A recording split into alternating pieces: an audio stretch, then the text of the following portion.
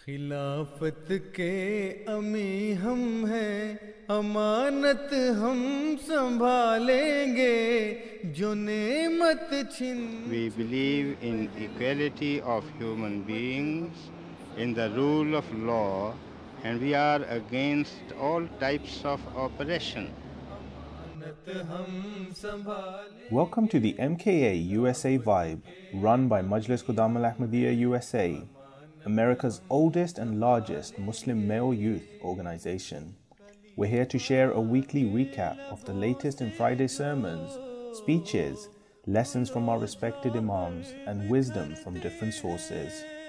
खलीफा के लबों से जो गुलो जौहर बिखरते हैं। A'udhu billahi minash shaitanir rajim. Bismillahir rahmanir rahim.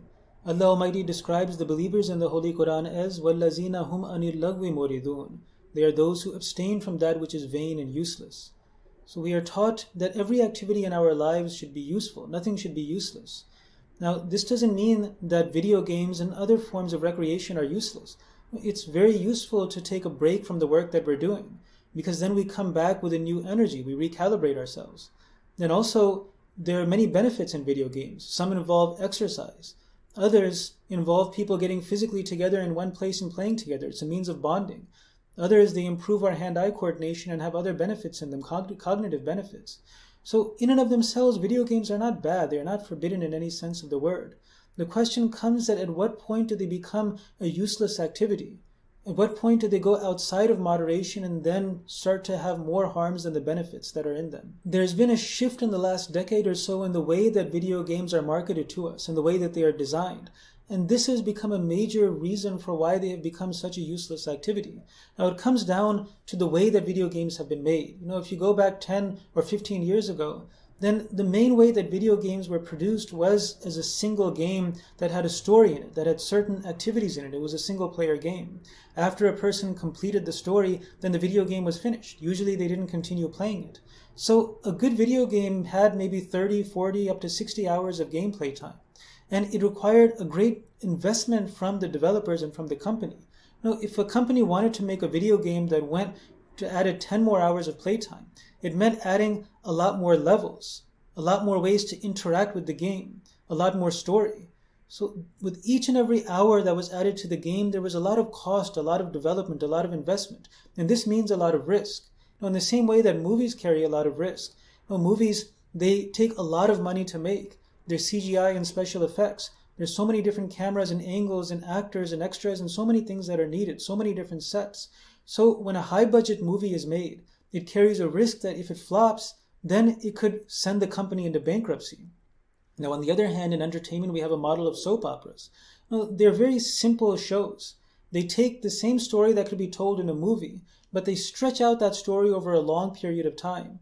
Not so much to compromise the quality where it becomes completely uninteresting, but it is just interesting enough that we want to continue watching it. And it leaves a cliffhanger at the end of every episode that keeps us coming back for more.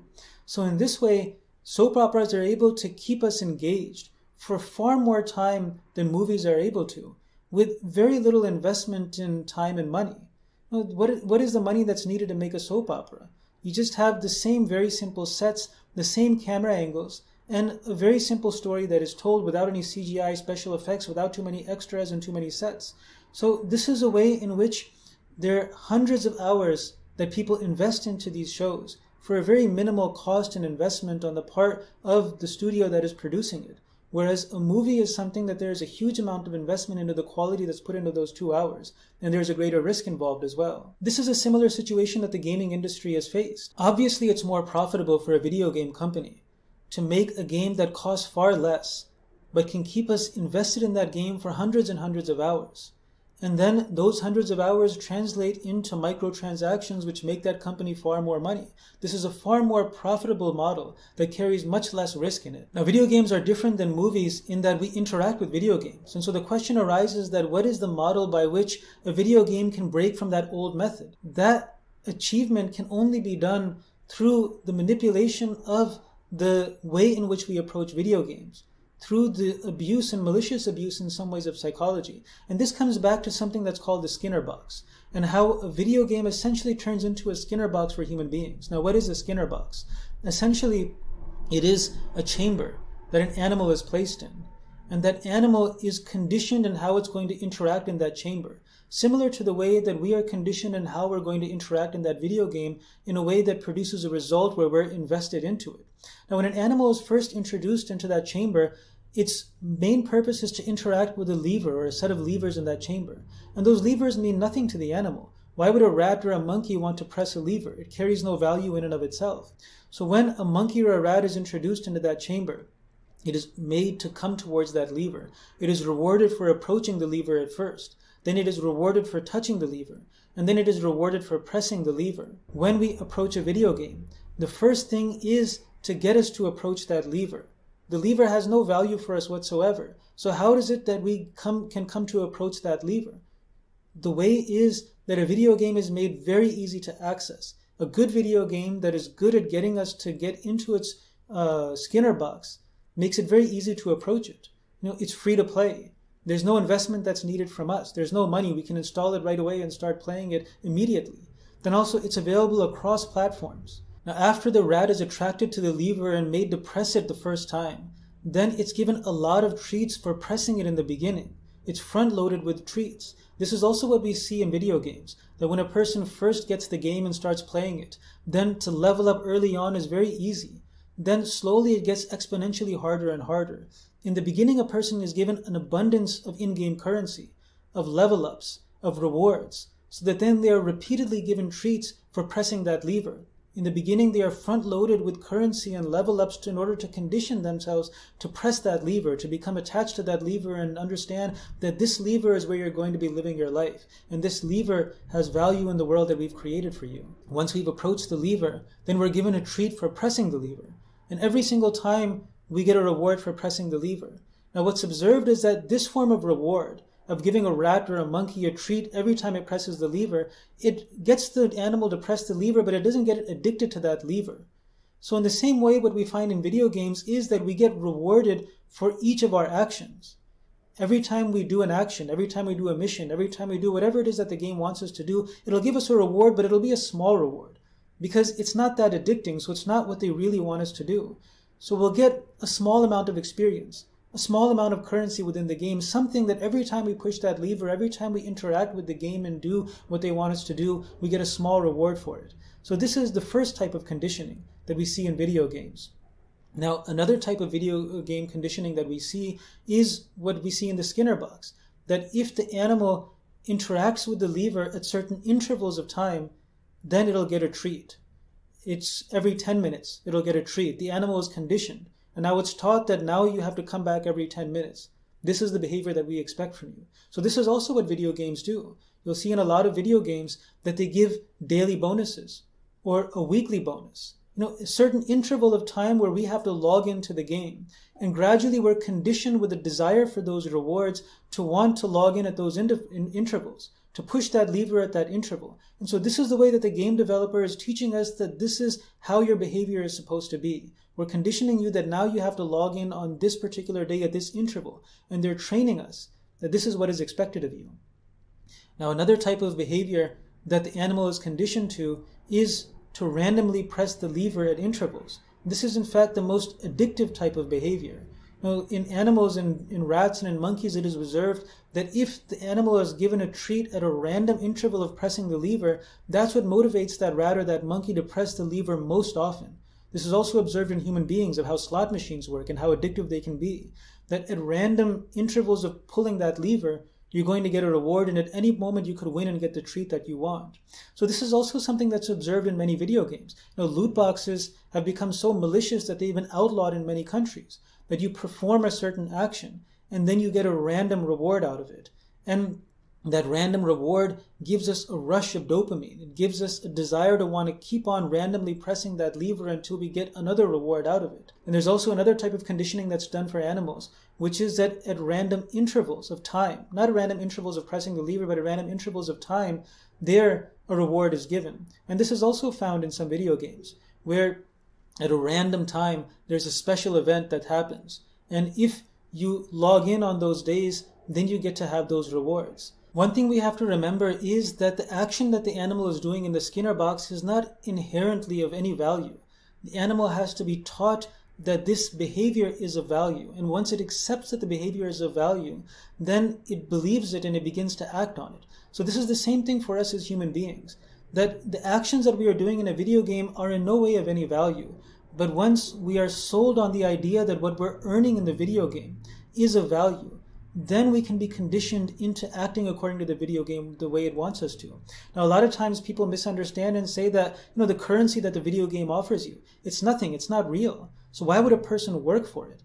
Why would a person give it any real value? But here we have to remember that anything that we work for, if we invest time into it and effort into it, then it has value, even if it's just a digital currency.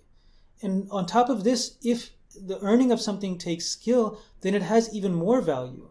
This is something that people will pay real world money for. This is why we see that in-game currencies at times can be sold for large amounts of money on the open market or even sometimes on the black market. So to imagine that just because the currency that a game has created doesn't have any real world value, therefore there's no reason why a person would work towards it, is naive. It misses the point.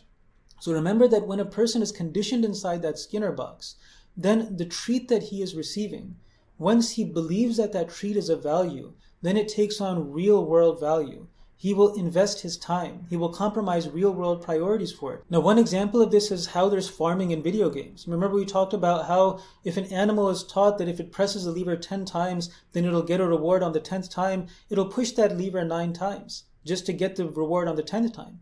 The monkey or the rat doesn't enjoy pressing that lever those 9 times. It knows it's a tedious activity that it has to do. It's work. But since it's been conditioned, it'll just press that lever again and again 9 times just for that 10th time. So this is what we see in video games as well. That once a person becomes conditioned, he's okay with doing the tedious task of pressing that lever 9 times.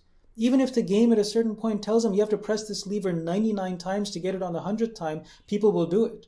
If the game tells you that you have to do it 999 times to get a reward on the 1000th time, then people will do it. And this is the almost embarrassing aspect of farming within video games. Farming is an activity that is tedious. It is grinding to get a certain reward that we want to achieve. And it is obvious and accepted that it is an activity that is like work. It's not a fun part of the game, but it's something that has to be done in order to have fun within the game. Now think about that for a second. The whole reason why we play a video game is because you want to take a break from work in order to have fun. But when a video game puts us into that Skinner box, it makes us feel that there's actually a value in the reward that we are earning, then it teaches us that in order to have fun in that reward, we can work within the video game to earn that reward. And what ends up happening is that a person has a work life and a fun life within the video game that they're playing. So again, this is how the definition of lagav is changed. Lagav is something that is useless. A video game is useful as long as it is taking a break to get back to something that is useful, something that is work.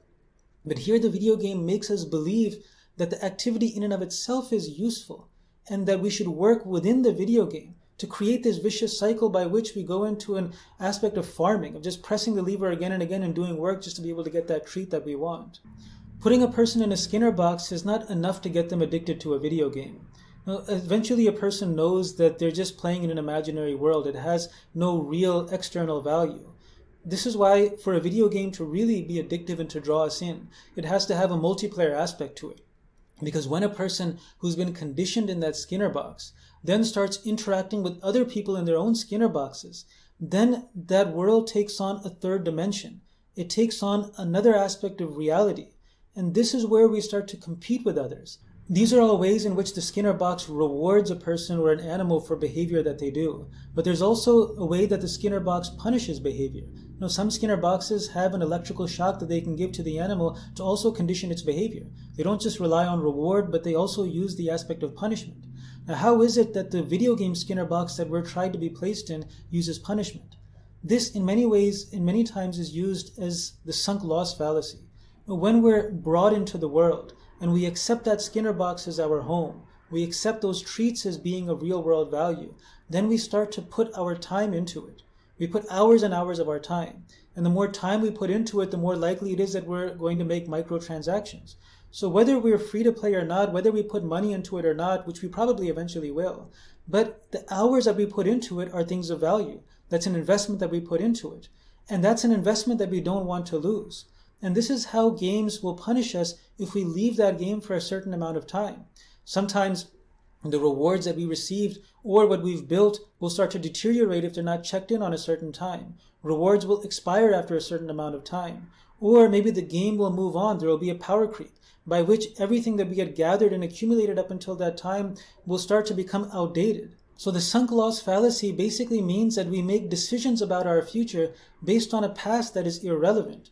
We think that since we have invested this many hours, so I should continue to invest into the future, because if I don't, then I'm going to lose everything that I had done in the past. And so we continue to make bad decisions about our future because of the bad decisions that we already made in our past. Realistically, if a person made a mistake and bought expired milk, he wouldn't say that, okay, I should just keep drinking the milk because then the milk is going to get wasted. That application of a sunk loss fallacy was so clearly against common sense that we wouldn't do it. But many times people, since they've invested hours into a game, they'll continue playing a game that they don't really enjoy as much anymore just because they don't want to lose that previous investment. This is something that's observed a lot of times in video game forums. At times, a game company or developer won't treat their customers right. They won't make correct decisions on how the game should move forward. And at times, the general player base becomes dissatisfied with the game and remains dissatisfied for a surprisingly long period of time, while still continuing to play the game and engaging in that Skinner box and continuously pressing that lever. The reason for this is that they are invested into it, and they don't want to lose that investment. And even though they've stopped having fun for a long time, they continue on the hope that maybe it'll get fun in the future, and they don't want to lose that past investment. So this is a carrot on a stick system that we're put into. We think that, okay, I'll just play one more game. I'll just do a little bit more. The purpose of that carrot is to be very close to us, to make it seem as if the goal is right there. And so we keep doing these little small things until we don't realize how much time we have invested into it. This is the whole purpose and the philosophy of microtransactions, and also the micro amounts of time that we invest. It's all about our time and money. This is how we become addicted. And this is what we see that's used in effective video games, that we're told that we should just make a little bit more progress, just a little bit longer until we level up, until we get that next reward, just a small little bit further that we have to do. Just invest this small amount of money. And these micro investments of time and money, that carrot that's on a stick in front of us, is something that makes us keep walking and walking until we have no idea where we started and where we've eventually end up. So any game that is successful in this day and age, in this world of game development, it has to use some of these techniques. Whether it's Fortnite today or whether it was another game in the past or it'll be another game in the future, these are the techniques that have to be used to put us into that Skinner box. The correct terminology for a Skinner box is an operant conditioning chamber. And this is what we have to think about, that the purpose of these video games is to condition us towards a certain behavior. And we are placed in that chamber to bring about a certain pattern of behavior from within ourselves. Now, this is something that doesn't just affect our video game life, but when a person is conditioned to a certain behavior, it affects every aspect of their life. When we're taught that if you do this certain behavior, then you're going to be rewarded according to this pattern, then it affects the way that we approach any situation in life. So when a child or a teenager is conditioned within this chamber, and this is how they go through their development, then it's very easy to transition them over to addiction to different social media platforms. And these are the same techniques that are used by different social media platforms to keep us addicted to them. They offer themselves to us for free, but nothing is free in life. In the same way that a free-to-play video game is not free either. They're getting something out of us.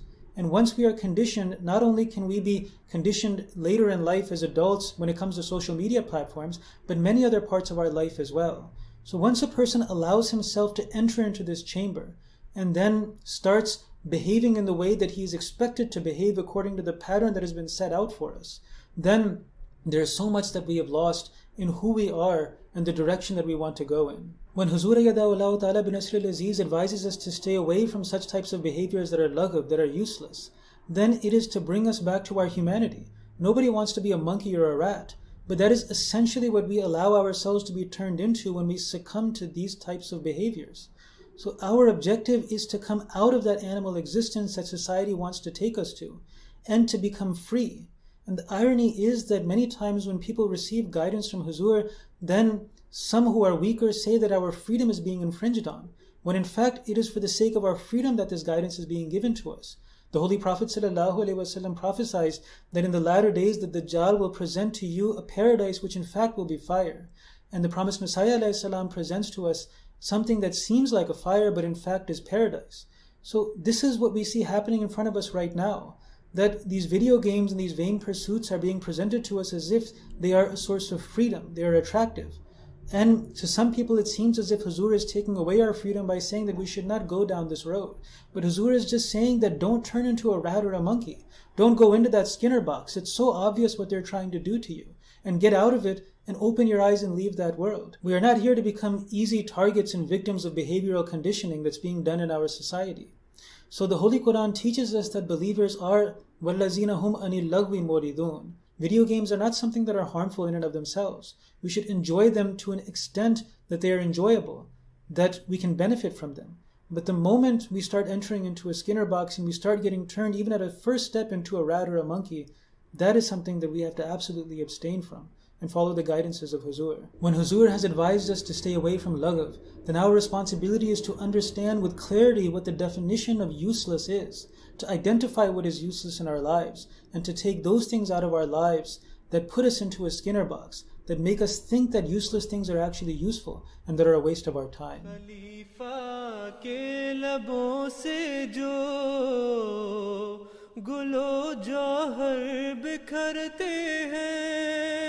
You've been listening to the MKA Vibe by Majlis Qudam Al-Ahmadiyya, USA, America's oldest and largest Muslim male youth organization.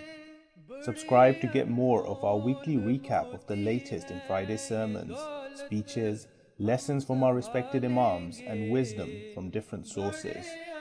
Tweet us your ideas and thoughts at Muslim Youth USA. हम संभालेंगे